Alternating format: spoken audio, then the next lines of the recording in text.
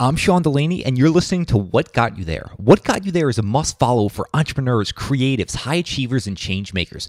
Each week, I sit down with some of the world's most influential people and focus on the journey behind their success.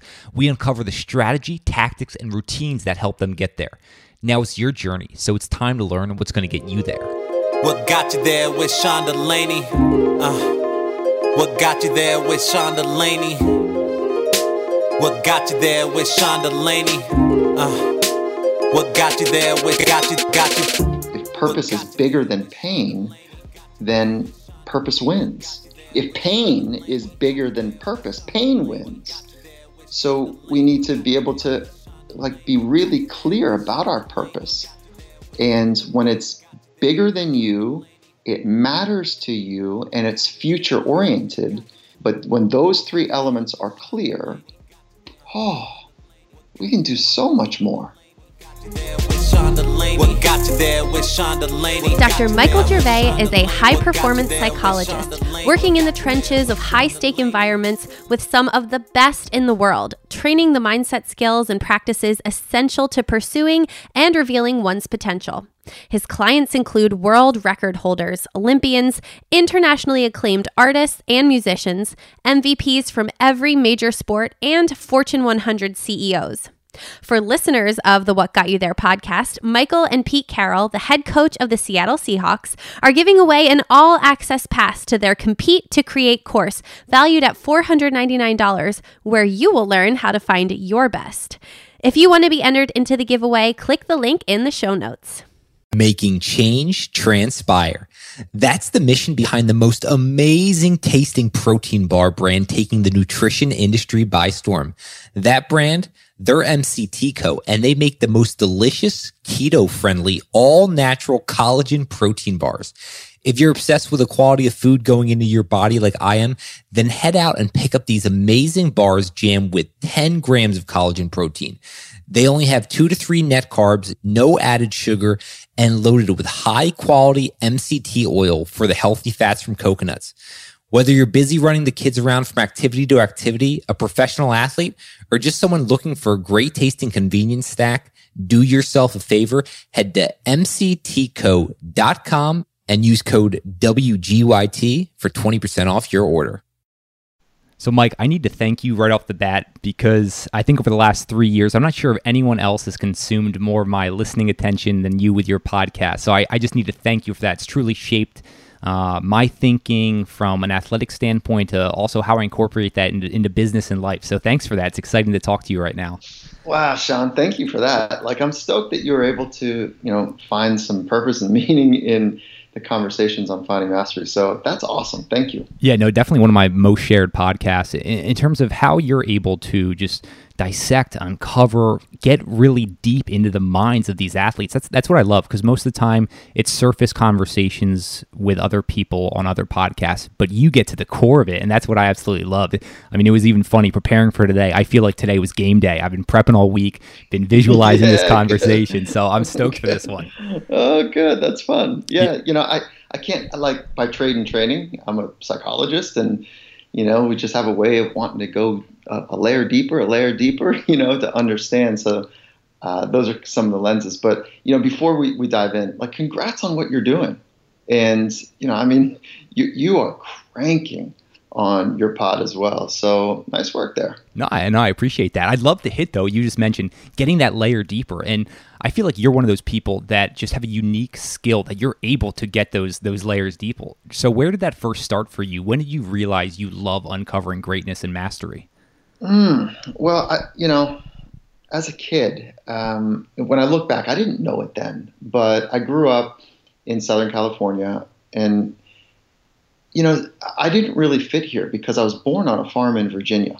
And you want to talk about a hillbilly way of living. And so I know that maybe it's not a popular phrase, but we just had this beautiful kind of family experience where we're out in the sticks, and there was, it was really organic. And my parents said, okay, that's enough of that. That was 8-9 years of my life. And they kind of dropped out a little bit and during the 70s. And then my dad got a job, and it pulled him into California. And I was like a fish out of water.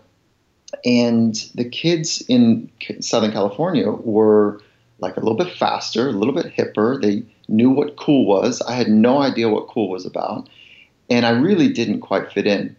So I always had this sense like, okay, now I need to figure out how to do this. And when I say this, it's like how to understand people, because my dad moved again. So it was like a bang, bang, bang, like middle of 6th grade, middle of 8th grade, and middle of 9th grade. No, wait, did I get that right? No, middle of 5th grade, middle of 7th grade, and middle of 9th grade. And those are weird times to move a family. And so I had this unsettledness met with trying to figure out how to figure out the new social environment. And then it all kind of came together where I fell in love with surfing. And surfing is a great sport for a lot of reasons, and I'd love to get into that with you. But one of the things that's relative to this is that if you want to get better at surfing, it's just you and the ocean. And it requires an honesty about courage, of going for it when you're scared. Because, to get better at anything, we've got to, stay in those spaces that naturally induce fear to figure out how do we get better in those spaces to be able to grow through it. And without some honesty, we end up looking for tricks and tips and hacks, and there are none. As you've probably heard me say that before. But so, long story getting a little bit shorter here is that it was an honesty of trying to figure out who am I trying to become in these environments that are scary to me. And the early part of those environments were changing schools and trying to figure out the social setting. And the second part that was scary was figuring out, if I want to get better at this thing that I really love, surfing, I got to step into that space of fear more often and figure out how to get grounded and be still and be present so that I can adjust to the unfolding and unpredictable and unknown. And so it started young. It kind of had this little prickly, intense moment through my surfing phase. And then eventually the two of those kind of led me into this discipline of psychology, which I had no intention of going to college. It's not part of my family history, tradition. I'm the first person to go to college in my family. But I was so curious about how the mind worked, especially under duress and hostile or rugged environments. And it just naturally led me to study the greats. And so that's how that happened. No. I would love to dive deeper on you studying the greats, because it's so intriguing at such a young age, you identifying that you were going towards the fear where most people run from it. And I'm wondering kind of how that borderless environment, such as action sports with surfing, what drew you to that as opposed to more of a team sport setting? There you go. Okay, so I played soccer at a young age, and I was pretty good. And I say that with I know what good is now, and I didn't know what it was then. But for my age group, I was pretty good. Always kind of in the top 1 or 2 kids on the team. And then when we came to California, I was not. So it's a funny little thing. In the backcountry of Virginia, I was pretty good. And then when I came to a larger city, I was not. And it's because the skills were not refined. But what I didn't like, that was fine. That was okay as a kid. But what I didn't like was the way that it felt to be coached. And that's more of a function of the coach at that time. And, who am I? I'm a young little kid. I can't really figure out what's going on. But I did not like these barking adults saying things to me that I didn't really understand. And looking back, they were speaking to me as an adult, but I was a kid. And I was like, screw this. This is stupid. This make-believe game and world of sport is ridiculous. So that's where I started to find myself being more attracted to consequential environments, where if you make a mistake, whether it's BMX or skateboard or motocross or surfing, you fill in the blanks, skiing and snowboarding. If you make a mistake, it's because you made the mistake. And in skating and BMXing, you'll leave some asphalt. You'll leave some skin on the asphalt. And that real consequence and the pain, the physical pain that goes with it, was much more attractive to me. And so that's where I started to sort out in my head, perceived risk and real risks, perceived danger and real danger. And I was just more attracted to the things that were more authentic. All those high stakes moments, right? Things are on the line. Yeah, and that's such a relative term, right? Because high stakes for a 14-year-old is very different than a 44-year-old often. And, but yes, to your point, that's where the beginning origins of like, ooh, I like it when it's on the line. And I like it because I'm not good at it. I was not good at it. I was bad at it. And I needed to work myself through it. Some people are, they have a predisposition to manage stress better than others. And that's a genetic predisposition. And so I didn't have that. And, I think it's pretty cool that those that have it, but it's also not having it has helped me in a lot of ways. So you mentioned the high stakes is a relative term, a young kid compared to a 45-year-old. What was the narrative like in your head, though? Were you making it seem that these were incredibly high stakes at the time? Yeah, it was and that's exactly what, okay, so pull back. I want to answer that question, but we zoom way out for just a moment, is that when I was studying the greats, what I was talking about was the greats, the scientists in psychology, and all of the time-tested theories and approaches, training approaches like that these great scientists in the laboratories across the planet have been sorting out from a research standpoint how psychology works for humans. And those are the ones I was fascinated by. And so that led me to a 14-year training to understand okay, this is how science and application begin to merge. And when we zoom back in, I still didn't know anything from that science stuff. I'm glad I have it, and I couldn't imagine not having it. But I needed to be in the field with people that are trying to push into their potential. And I'm talking about people that are truly living in high stakes environments where if they make a mistake, they die. And I can get into all those stories in a minute with you. But when we zoom back in, as a young kid, and this is for all of us, is that when we're in a moment where we perceive something to be dangerous, whether it's to our ego or it's to our life, that the same centers of the brain that are responsible for running from saber-tooth tigers are alive at cocktail parties when we're supposed to be having fun, but we're worried about what other people think of us. It's the same fight, flight, freeze, submit mechanisms. So to answer your question, when we're in a moment, whether we're 14 or whatever age we're at, where it feels hostile, it is hostile. And our neurochemistry and neuroelectricity and neuromuscular activities are responding to threat, even though we might not have actually taken a step or done anything for our heart rate to pound, for our body to sweat, for our lung cadence to change, for saliva to change, because our chemistry and biology is switching on to defend an attacker, even though we haven't even seen a real threat. We just perceived it to be one. It's an amazing thing. So when you're in a moment where it feels stressful, it's because your brain thinks it's hostile. And it's an incredible and powerful brain mechanism that if we don't rewrite or override our brain natural survival mechanisms through training our mind, the brain will win. And the brain is not designed for an optimization other than survival. So, and that's a big statement I just made, but I think it does hold up from at least a theory standpoint. So that's why I'm attracted to how the mind works and how we can optimize and train the mind from a research standpoint all the way through to an innovative approach.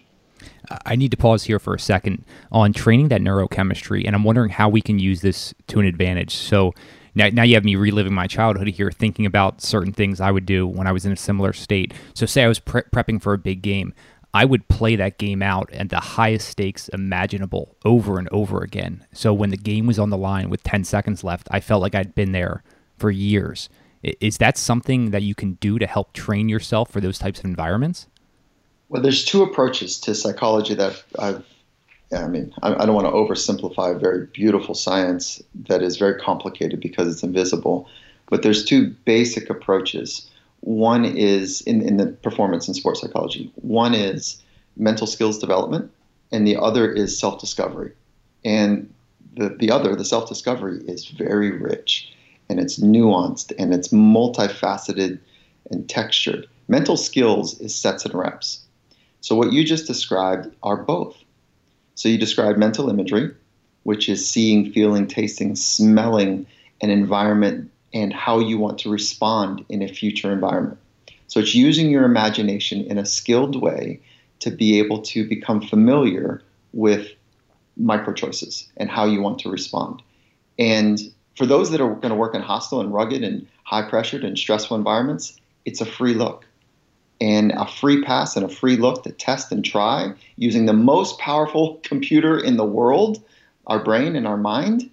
Like, why are we not doing it? And the answer is simple, because it's hard and it requires a deep focus. And we are detraining ourselves away from deep focus by multitasking. So our generations, the generation before us and our current generation, are detraining away from one of the most significant assets we have for human potential and reimagining potential is the imagination process. And it is an alarming thing that I'm saying right now, because one, it's very hard to do on its own, and two, we're trending away from the skills that allow us to do it. And so, yes, that's a long way to say yes, but you said something actually more interesting to me than the sets and reps of, using mental imagery, is you said, when I'm preparing for a big game. And so that statement is on the self-discovery side. And that's a psychological framework that you've built to say that I see games as being big. And I'm not going to suggest that there's one way, a right way or a wrong way to see a future event. But my experience by working across, I think it's been 3 summer games, Olympics, multiple world championships, 2 Super Bowls, but worked with athletes, MVP across every major sport that have done the thing that at the highest level, that there's 2 ways to look at it. One is that there's no such thing as a big game. There's just another opportunity. And then the other way is, like, let's use the Olympics. It's the gnarliest, biggest, most stressful environment in the world, and we got to gear up for that. Now, I'm a fan personally, over my experience at working with so many folks, and my approach is that no. The rules are the same, the size of the court's the same, the conditions are the same, the competitors are highly skilled just like you. There is not a sniper, in most cases, in the audience that is going to shoot you if you make a mistake. Like it's just another opportunity to express your talent. And there's plenty of folks in the field that would say, that would disagree with me. But if we see the moment as being big, that means that we potentially could be small. And that's a different psychology training mechanism to help that individual. If we see the event as another opportunity to express artistically, then that puts me in a driver's seat, and it's my responsibility to develop the skills to artistically express, independent of the environment. And I'm much more of a fan of that approach, not only in sport and business, but in life. And so you shared in that simple little phrase about, you doing imagery, both the discovery psychological framework as well as the mental skills that you're using. No, I love the insights and breadth you have at this. Could you unpack when you're going into a new type of environment, what the framework is that you're going through?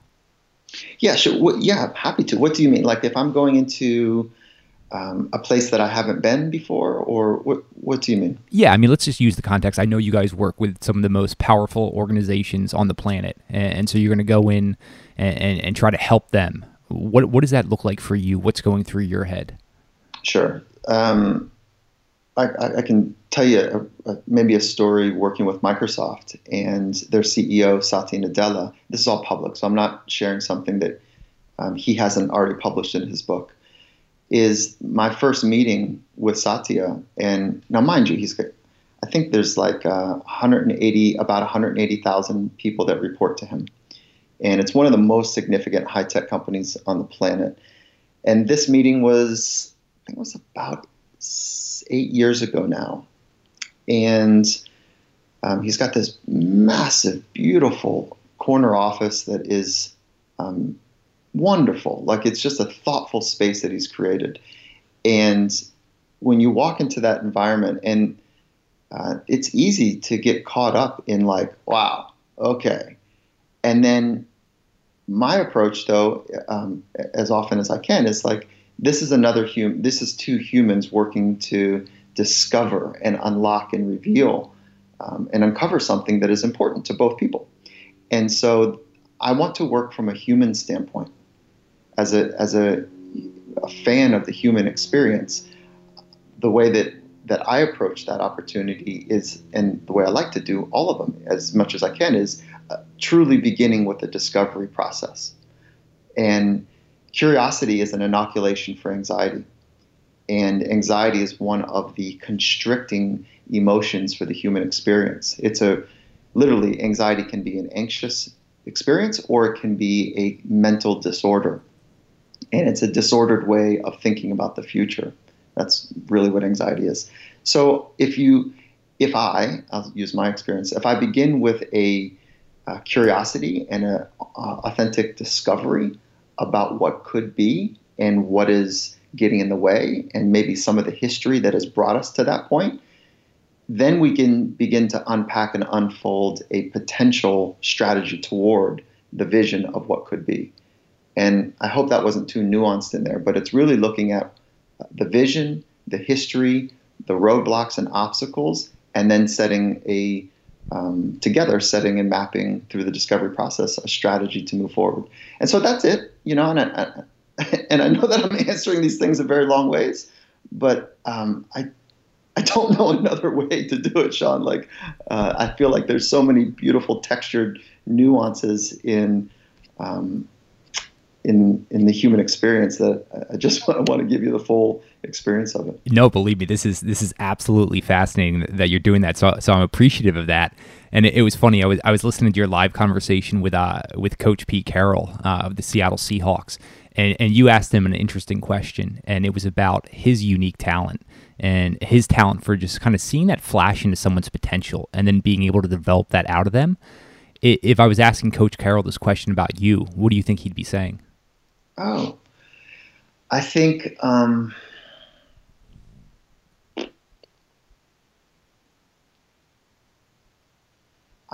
that he would, gosh, I've never thought about this, Sean. I think that he would say that what I bring to the challenge, or the thing we're trying to sort out, is my ability to be deeply focused, to really understand the human or the thing that's happening, whether it's many humans or one human, to really kind of get that, but then bringing this wealth of information across so many different rugged, hostile, high-stakes environments across multiple sports and disciplines. So kind of bringing and dragging that along with really good science, and then having the deep focus and the humanity to see and meet the other person, and to help them kind of just be, and know that they, have invested in some skills and strategies, that everything that they have is already inside them, and the opportunity is to express that. So I think it's what I bring to the environment, and the ability to deeply focus, to connect, and reminding people that, hey, you're here. Like, what are you going to do with it? And it's, I think that's what he would probably say. Yeah. Across all the conversations I've heard you had, every single time you're on the same wavelength. You are so deeply focused on that. I mean, is that more of a trained skill, or have you always had that? Which part? Deeply focused on? Just being so present and deeply focused in that conversation. Oh, yeah. It's a little bit of a hazard sometimes. When you just said it, I'm like, yeah, that's why I'm late a lot. That's why, because I really get lost in whatever that I'm doing. And I am so fascinated, Sean, by the human experience. It is complicated now. And there's no shortcuts to becoming the man or the woman that you want to become. There's just good old-fashioned investing in, the time-tested approaches and principles that uniquely fit you in this time. And so I think it's fascinating. And so it compels me to be fully absorbed. But my mind is actually not, like I said it earlier about the fear thing. And my mind is, I've had to condition and train my mind to be present. It's easy to be focused when something is scary. And that might be one of the reasons I like higher risk environments, because it forces an all-in experience. Because if you're not all in, consequences are like potentially very dangerous. And so I really like those environments, and I find that same type of stimulation in conversations about complicated ideas and multifaceted dimensional human experience pulls me in that same way. So I think that that's maybe what you're sensing. And then I'll just add one little texture to it, is that I train my ass off to be present. I've been practicing mindfulness for 20 some years, and it's hard. It's really hard. And it's so wonderful to live in the present moment more often. And I grew up with some anxiety as a kid. And so I know the difference, and I really struggled with it in my college years. And so so that's kind of the texture to it. Yeah, no, this is what I appreciate. You pull back the curtain and you display that there aren't hacks to this. This is hard work. And I want to get into a lot of that, but I'd love to just kind of dive into the central question across your career and trying to find that common thread connecting the greatest performers in the world, how they use their minds to pursue the boundaries of human potential. So are there these common threads, or does it vary? Yeah, there definitely are. And one of those common threads are the ability to be present. So that present, deep focus on the task at hand is the place where wisdom is revealed. And in the performance world, it's where high performance is expressed. And so without the ability to string together a deeply focused moment with the next moment and the next moment, without being able to string those together, humans, we're not able to express. We're not able to share the thing that we've invested in through training. So you can work your tail off and train in a world-class way, and then not be able to, as soon as our brain goes, ooh, and feels that kind of, within 2 seconds, adrenal dump from the fight, flight, freeze, and submit mechanism, that choking experience. And, just as a bad joke, no athletes or performers ever choke on stage or on the pitch, because no one's ever eating, when they're performing. I mean, I'm not funny, but that's a really, I think, important thought, is that what does choking mean? It means choking off access to our talent, choking off access to our craft. And so those that are able to, in the face of risk and danger and consequence and pressure, so to speak, are able to be present in that moment and eloquently adjust to the obstacles, the demands, the challenges, those are the ones that are able to excel. And those are the ones that are able to reach wisdom. So I think that is, and it sounds a bit trite to say something like being present or being deeply focused is the thing, but I think it is the thing.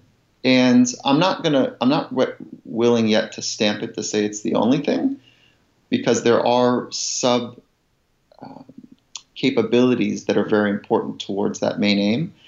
And I'll also just put an asterisk that some of the most extraordinary thinkers and doers on the planet struggle with being present in many parts of their life, other than the one thing that fully consumes them. So it doesn't mean it's a well-balanced, well-rounded approach, but that is a very difficult skill, to be fully present under duress. And it's also difficult to be fully present during boring moments. And I think that those two opportunities are really important for us as we reimagine, what human expression and living is going to be like as we move into the next generation. You were talking a second ago about some of those elite performers and only being able to be really deeply focused on that one thing, and they let some other things in their life sacrifice. Can you dive deeper on this? Is this kind of the dark side of greatness? Yeah, I think that I'm not sure we're ready to talk about the dark side. You know, I've been fascinated by it by years, but I don't know. I think that there's something cool and edgy about thinking about the dark side.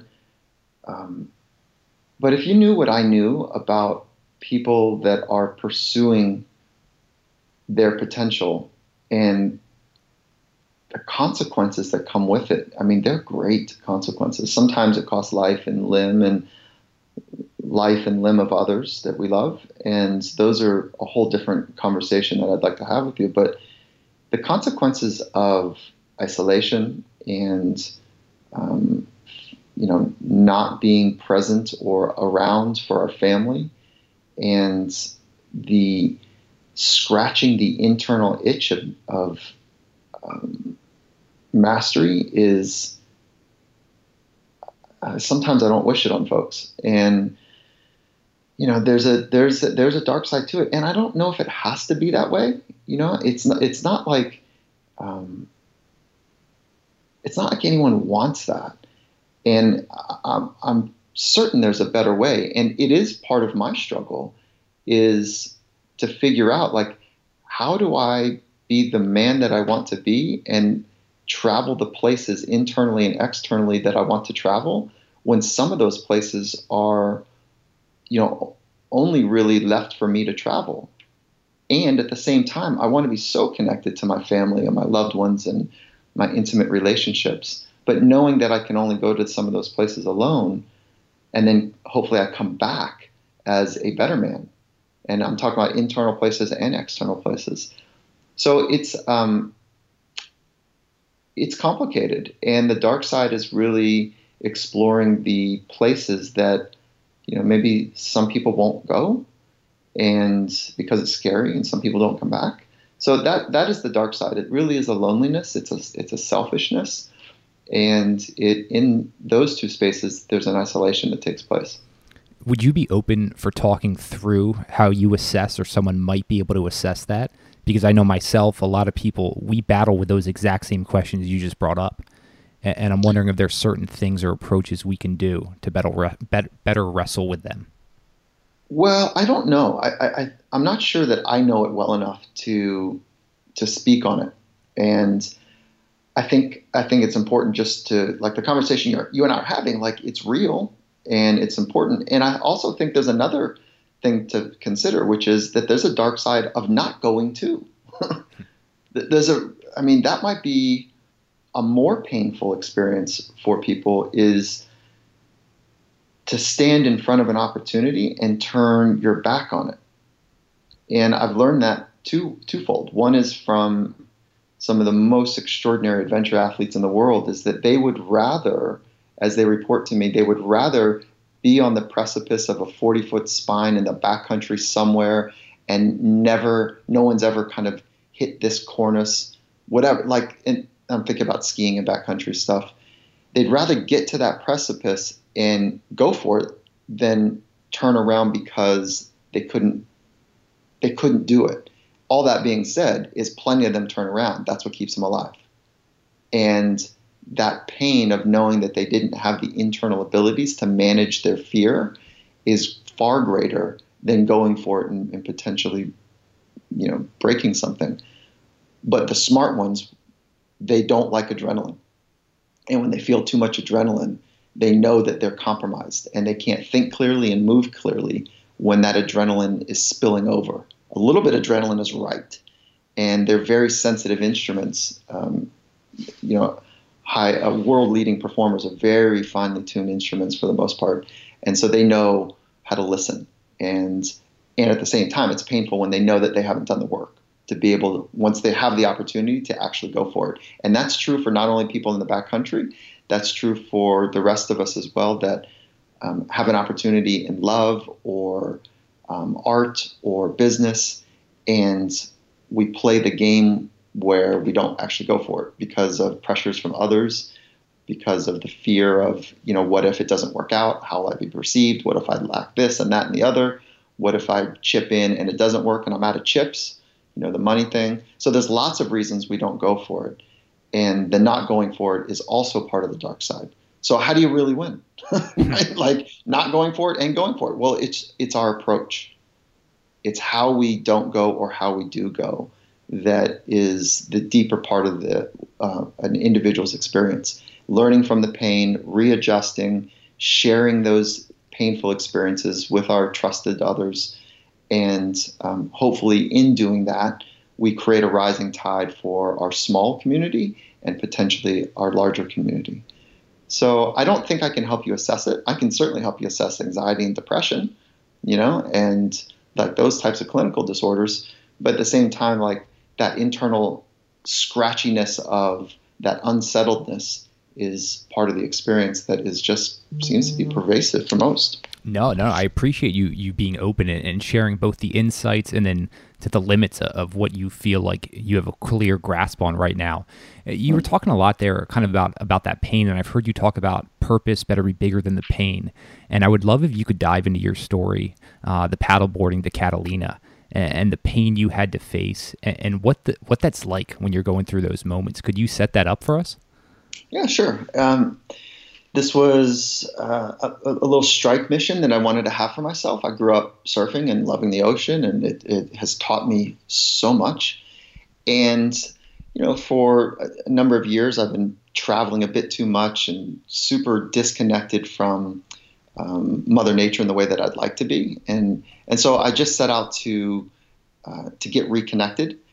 And so there's this strike mission that I called, I labeled it for me really was Project Reconnect.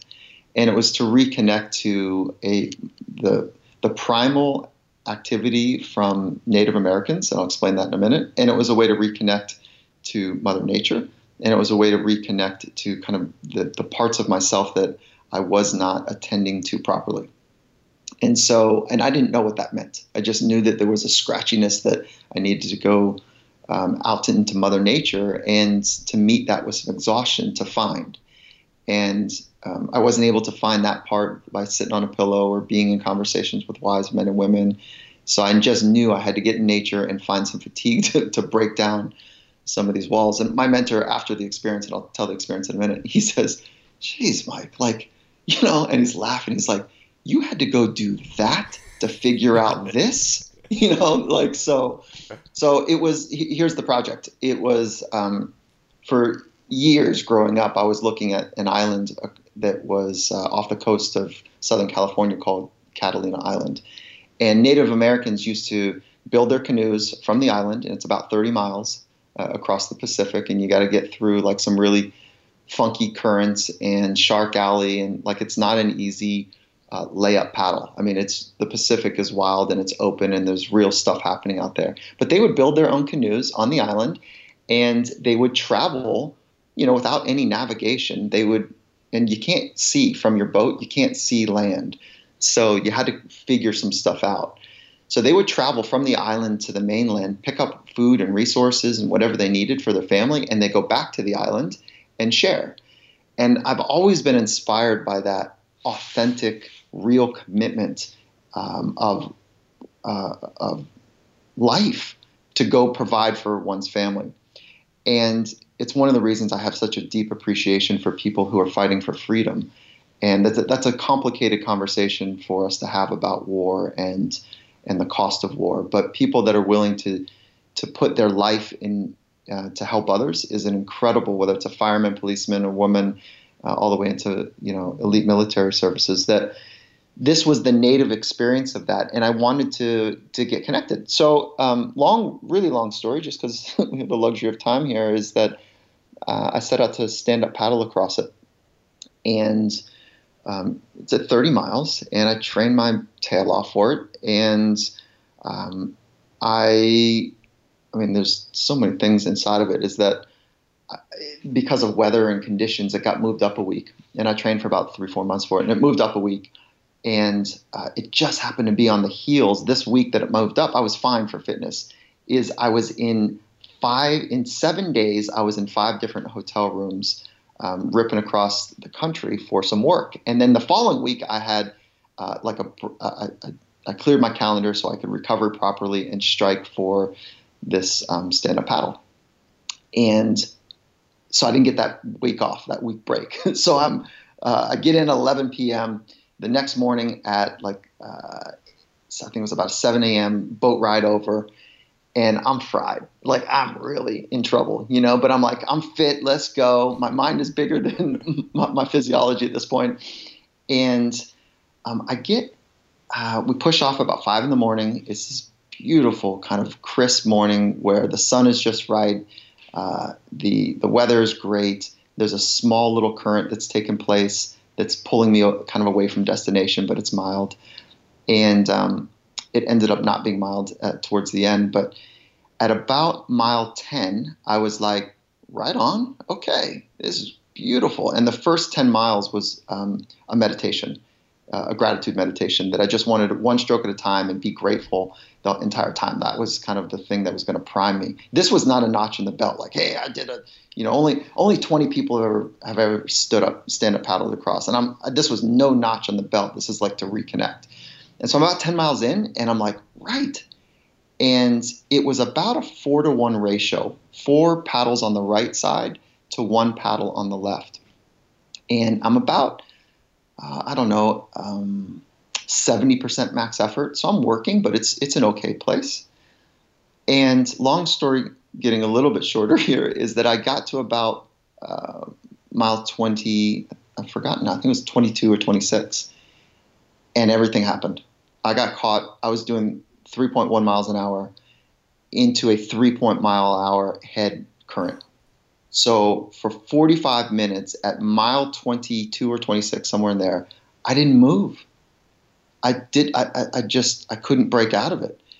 And I was at now for these 45 minutes, kind of at the end of the thing, I was at about, it sounds ridiculous, but like 98% max effort for 45 minutes straight. And it was all right-handed paddles at this point. You paddled left, I was moving into the current, and I was just completely bonking. And I was hallucinating, mild hallucinations. I had like really done a poor job on hydration. I was out of hydration at this point. And so it was a moment where I realized that the pain was great, but this is why I came, to get to this moment, to see if what's this other thing that I'm not being able to examine and feel in my life. And so it all happened. And I dropped to my knees, which now I'm riding the current away from the destination. And there was a trail boat behind me, and the captain in the trail boat saw what was happening. And he was about, 3 football distances behind me the whole time to provide that alone experience. But just in case there's a shark, it's good to have a trail boat. And so he screams at the top of his lungs, "Stand up!" And I don't move. And he says again, "Stand up!" I was like, holy shit, I can stand up. I can stand up. And so I stood up, and he says, "Put your paddle in the water." I was like, fucking right, let's go. And I just put 1 paddle in the water. He says, "Again!" I was like, yeah, I can do 1 more. And so he didn't need to keep screaming, because I just, okay, I can do 1 more. I can do 1 more. So the insight afterwards, I get to I forgot to mention this part, is that a couple days before, my team helped me put together they were going to capture it on film, and we raised just under $100,000 in 3 weeks' time to give money back to the ocean to support the scraping the ocean for plastics. And I was like, you know what? I got people counting on me. Yes, I wanted to experience this place. And my wife and family were on the beach and the whole thing, right? And so as I'm kind of pulling through this place, and I realized that pain is real, but purpose, if purpose is bigger than pain, then purpose wins. If pain is bigger than purpose, pain wins. So we need to be able to be really clear about our purpose.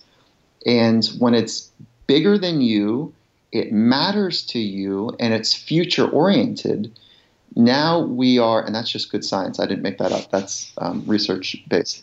But when those three elements are clear, we can do so much more. And so that's kind of one layer of it. The second layer of it is that I realized like the thing that I hadn't been able to examine was these feelings of loneliness and what it feels like to be really alone. And so that was an important experience that I'll hold private, for myself and for my intimate family. But that was a really important breakthrough for me. And then the third piece was that now that I had the insights, what do I do with them? So then, and I want to explain how insights happen in a minute. Then it is actually like practicing the thing that I understood.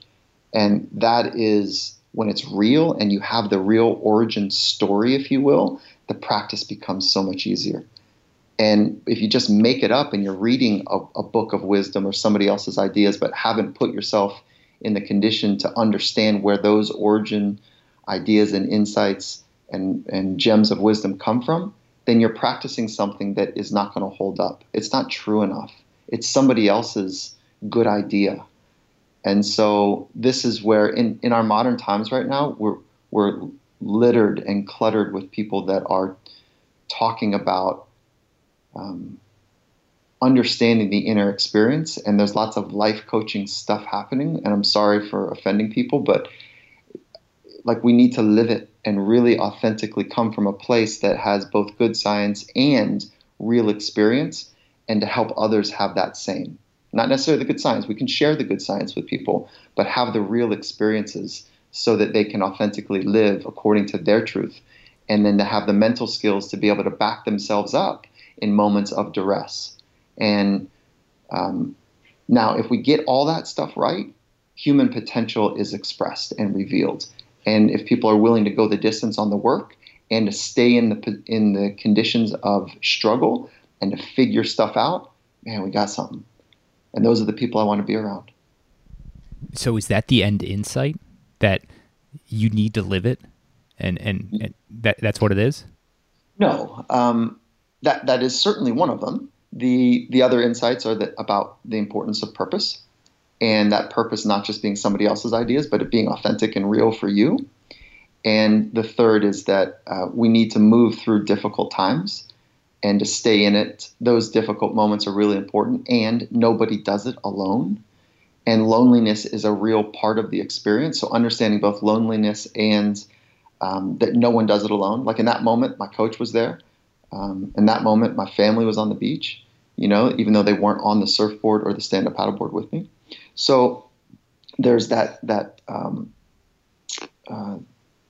handshake, that invisible handshake between coming into the world from our first moments from somebody and then we're eventually by ourselves, and then leaving the world hopefully with relationships that matter. But ultimately, we travel the world in our own experience by ourselves with others. And so holding those two tender experiences together, I think are really powerful and important. And nobody can do the work for you, and you're not alone. Yeah, you talk about traveling with those others, and in the past few minutes, you've mentioned both a coach and a mentor. How long have you been working with someone, and how important do you think that is? I didn't say coach, mentor. He's been with me for. Did I say coach? So about 8 minutes ago, you said mentor, and then just a minute ago it was coach. Yeah, I wouldn't have said coach. Sorry about that. Thank you. The mentor, maybe I said captain on the boat. I don't know. I can't remember. But my mentor I met, it just happened to be super fortunate. I met him when I was 15, and he was a really important part of my younger years. And I just have been fortunate enough. He's a man of wisdom, and I've been fortunate enough to have a trusted relationship with. Like, he really gets me, and he's afforded me such incredible care throughout the years that he's been an incredible asset in my life, and I can't begin to repay him. And I just say again, what's up, Gary de Blasio? Thank you for everything. No, it's amazing when we have those people in our lives, and it seems like you're incredibly fortunate that at such a young age you were able to get someone like that. So it's always cool hearing kind of the behind the scenes story there. But I almost want to get back slightly into elite performers, and we were talking a lot just about the commonalities. And I'm wondering, are there certain personalities or things of that nature that just seem to keep coming up across these high performers? Personalities. Yeah, no, there is not one, personality. Personality is an interesting word because there's so many. A personality is basically the unique way of expressing a person's ideas. Like that's what a personality is. And as many people as there are personalities. So there's not a unique personality. There are a cluster of traits, though, that we see. And some of those traits are, I called it like an internal scratchiness before. And a more technical term for that would be anxiety. And so there's an anxiousness, and there's an OCD, and there's a narcissistic approach, and there's there's like these tendencies that are potentially maladaptive in many environments, but because of the world that they're entering in is so competitive and is so hyper,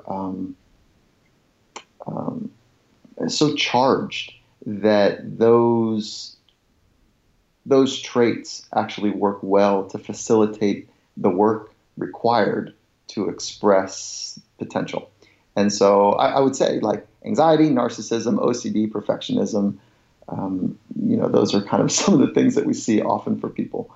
And those that are able to damp those down in a healthy way and at the same time be a community member to lift others up, you get this really cool blend.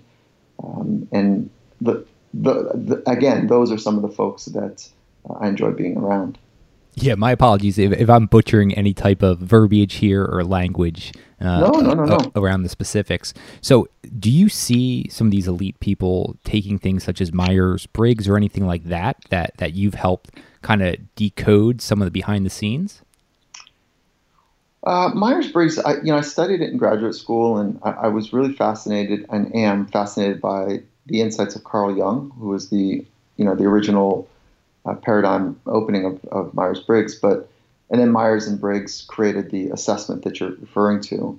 But Carl Jung's idea was that we have tendencies and we have preferences, and so Myers-Briggs, on the shoulders of Carl Jung's idea, is that we're born with these natural preferences. Do I prefer to be introverted, or do I prefer to be more extroverted? And there's, let's just say introversion, extroversion. It's not clear. For world-leading performers or world-class performers, introversion, extroversion is not a defining characteristic. Gotcha. No, thanks for uncovering that a little bit. Something that I'm always fascinated by. So it's interesting hearing that. But another one of the things I'm most fascinated by is confidence. And it just seems to be something that continues to come up both in personal conversations and then a lot on this. Could we just dive into confidence as a whole and how you tackle that? Yeah, I think it's been said to be one of the cornerstones for great performance, and it's a really important skill. And it sits on the shoulders of self-efficacy, self-esteem. It sits on the shoulders of some other really important concepts. But confidence is essentially, I think I can do that over there. That thing over there, I'm pretty sure I could do that. I might be able to get that done now. Like, that's what confidence is. It's not, oh, I can do that. That's arrogance, right? And so confidence is this sense that you believe you have what it takes to do something, and if you believe, and if that something is challenging, there's a humility that comes with the confidence.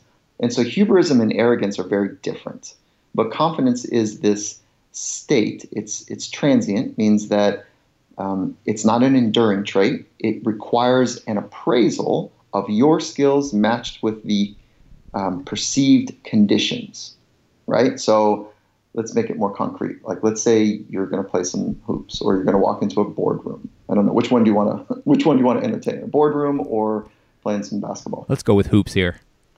And so if you've got your ball on your hip and you're walking into a new place that you're going to play some pickup, or it's a new league or whatever, let's just go pickup. And you got your ball on your hip, you're walking in with one of your buddies, and it's a gym you've never been into, and you've heard that it's really good games there. And as you're walking in, you're going to take a look at the environment. You're going to see how people are playing. And let's say that, you're 5'10", just a basic height, and you've got good handles and good skill. And you look up and you're like, whew, everything's above the rim here, and like, wow, look at that dude. He's got massive handles. Like, oh my God, he's like significantly faster than me. And, oh, geez, look at this. Like, oh, this is a semi-pro league. Oh, oh, and actually it's a summer league where there's like 4 guys from the NFL or NBA playing. So then let's say you take that in, and they are more skilled than you are. So what do you do in that environment? Should you not have confidence, or should you have confidence? They're better. I feel like I'd try to approach it with some confidence. And then how would you do that? I'd probably build on past successes I've had in circumstances where I might have been perceived as the underdog, and maybe pull from those learnings and then apply that there. There you go. So the applying it there is the important part. So we have this history behind us of things that we've done well and not well or whatever. And then if we just use that to match what we're watching.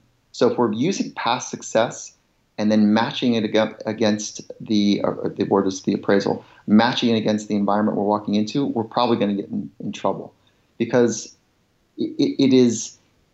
our past success doesn't necessarily mean we have what it takes to deal with this, but it gives us a good base. So you're right on the money when you said I'd apply that. The application of your history with the event that's about to take place is self-talk. That's the application. So then our self-talk is 100% under our control. And if we want to be confident, then we start talking to ourselves in ways that build confidence. So we say things like, okay, real challenge. I'm going to bring it. Let me see what I got. Okay, I love this shit. Let's figure it out now. Okay, what's my good stuff? My good stuff is like, bang, bang, bang, bang, fill in the blanks. Okay, my commitment to myself is to bring my good stuff and to learn and be a competitor out here. Let's just go get scrappy and be competitive and have a great freaking time. That kind of stuff builds. But if we're in trouble with our ego, or we're in trouble with our self-talk, that's what constricts confidence. So what I mean by our ego, if we believe that what we do is who we are, and we're about to go into an environment where we're not going to be very good potentially, then it's a threat to who we are. That's going to screw people up now. And so that's why we got to figure out, like, how do we deal with decoupling who we are from what we do? And that is a very powerful exercise, to decouple what we do from who we are. I'm wondering, who comes to mind for you that is just great at embracing those changing environments? Boy,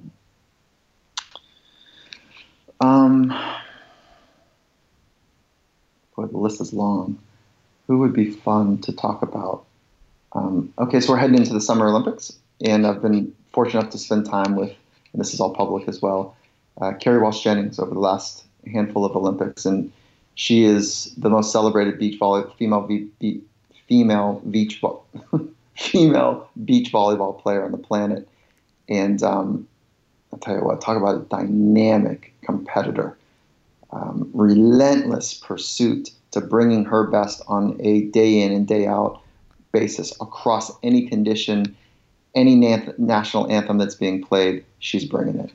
And she has decoupled who she is from what she does and found incredible freedom there. And it's like the U.S. teams are not selected yet for beach volleyball, and so it's a race right to the end. And making it out of U.S. in a significant sport, not significant, in a sophisticated sport in the U.S. like swimming or volleyball or track and field, it's hard. Trials in America, in the United States, are really hard. And there's sometimes greater pressure to get through trials than actually at the games. because our third place team that we don't get to take, we take first and second. Our third place team potentially could win a medal as well. And so, in some sports. And so I say all that because we're coming up into the selection phase for beach volleyball, and I'm so excited for her and her team. Yeah, no, you've done some remarkable conversations into the insights there, so I'll have to link those up. And I know our time's coming to an end, and this is tough because this is one of those conversations I honestly could have for just 12 hours straight. But a few more things along some of the people that you're fascinated by or who have worked with. So if there's an athlete you've never worked with, they could be retired, that you just wish you had the opportunity to be with for a season, who would that be? There's so many. Like let's do track and field for just a minute because it's top of mind. Usain Bolt would be fascinating to spend a little bit of time with. World class, like understanding kind of what marginal gains he was working on and how he was approaching that. That'd be fun. I think Ali would have been. Pele would have been, and. Who else? Who else comes to mind? I don't know. Those are three that just kind of jump out at me right now. That would be absolutely a joy to understand their process. So think about things that just kind of jump out to you. I mean, I know you'll probably be humble, but you're one of the world's leading experts here. So what's obvious to you that just isn't obvious to most? Oh gosh, I don't know. I have no idea. Yeah. What's obvious to me is that, humanity is amazing. The human experience is amazing, and it's complicated and it's rich. And I think most people would say that. I just get super I get crazy almost like when people are talking about like the tricks and the tips. And if you do, I apologize, but I just got to tell you, like there are none, and that's my experience. And so I don't know if you're down that path or not, but absolutely not. No, yeah, like that part, and then, but it's also not. It's not unattainable. It's like, there's some very concrete things that we can do that just take time and effort. Just like physical training takes time and effort, so does mental, training. And mindfulness is incredible, and the science is catching up. What's been around for a tradition for 2,600 years across all 11 world religions. That's a fascinating thought. And so anyways, I don't know what I really uniquely understand that others don't, but that's one right now that keeps coming up is the ticks of ticks, the trips, the ticks, the hacks, all that stuff. And the other is like the importance of recovery. I think that we're doing a good job of making sure that that's important, as part of conversations globally. The hustle hard mentality is kind of silly. It's a prerequisite. So I don't really get that part. What else? That high performance is not the end game. That there's something after quote unquote elite performance that is more significant. And so that's something that I've been paying a lot of attention to lately. And so it's an important marker to understand how we're going to reimagine and understand what it means to be a thriving human into our next generations. So it's an important subgroup of people to understand, but it's not the end all be all. And if we use it as a transactional thing, for more a cleverly cloaked veil of wanting to be famous, recognized, make more money, it's really gross. And that's me being critical. And so that I get concerned about that a little bit too. But those I don't know. Those are some things I think about a little bit. Yeah, no, I mean, I think you can be critical here because your breadth of knowledge, and that's kind of my final part here, is I know you're a voracious searcher for knowledge. So have there been books or anything that's captured your attention that you like to bring up? Yeah, I mean, anything that's held true to the ages, I'm a fan of. And that doesn't mean that I don't like the, can you hear my dog? Yeah, we're dog friendly here. Cool. It does not mean that there's not great books that are out right now, but I'm really fascinated by the experiences that have been tested, the wisdoms that have been tested. So, those, I mean, go back any of the 11 world religion writings, there's some really epic stuff in those writings. And whether you take it from a science perspective or a spiritual perspective, those are some incredible books. So I start with those, some of the greats, and then some of the really epic writings in literature, they come up as well. So I don't know. I'm not being very specific, but I'm just maybe reminding myself and folks to go back to things that have been tested and have stood the ages of time, whether it's fiction or nonfiction. And there's incredible works of artistry in those works. Yeah, no, that framework is so much more important than a specific title. So I appreciate you lending that insight. But this has truly been an absolute pleasure for me, a true honor to talk with you and get some insights here. Anywhere else you want the listeners staying connected with you, checking out? Yeah, cool. Sean, thank you for giving me the space to play in this conversation. And, I really appreciate it. So what I appreciated was the questions were on point and also the space that you provided for me to just kind of get lost in thought a little bit. So thank you for providing this experience. And yes, there's a couple places that I would love, if folks are into it, to go check out. One is on social, is always easy. So at Michael Gervais, and that's GERVAIS. And that's for Instagram, Twitter, and LinkedIn. Those are kind of the main channels. And also the podcast, Finding Mastery. And you can find that on all players, including findingmastery.net. And if you are interested in actually doing the work, like training your mind, Coach Carroll and I built a 8-week online course. Coach Carroll's the head coach of the Seattle Seahawks. And we built an 8-week online course, and that's called Compete to Create, and it's found on competetocreate.net. And I'm super excited about it. I think it's great, and we're just getting our wheels turning on that. So yeah, Finding Mastery, Compete to Create, and on social, Michael Gervais. Yeah, guys, and I cannot recommend all of those enough. Like I mentioned, Dr. Gervais has captivated me the past few years, and he works with the most elite performers in the world. So, Dr. Michael Gervais, I cannot thank you enough for joining us on What Got You There. Hey, and why don't we do something fun? Why don't we do something fun for your community and do a little raffle? Maybe send an email to whatever email you want, and I'll share an email, and let's give away the course. It's $500, for the course, and I'm happy to give one away. And it's a good little thing that if we can capture your email and your interest, and maybe we can include you in our communities as well. So I'm happy to do that.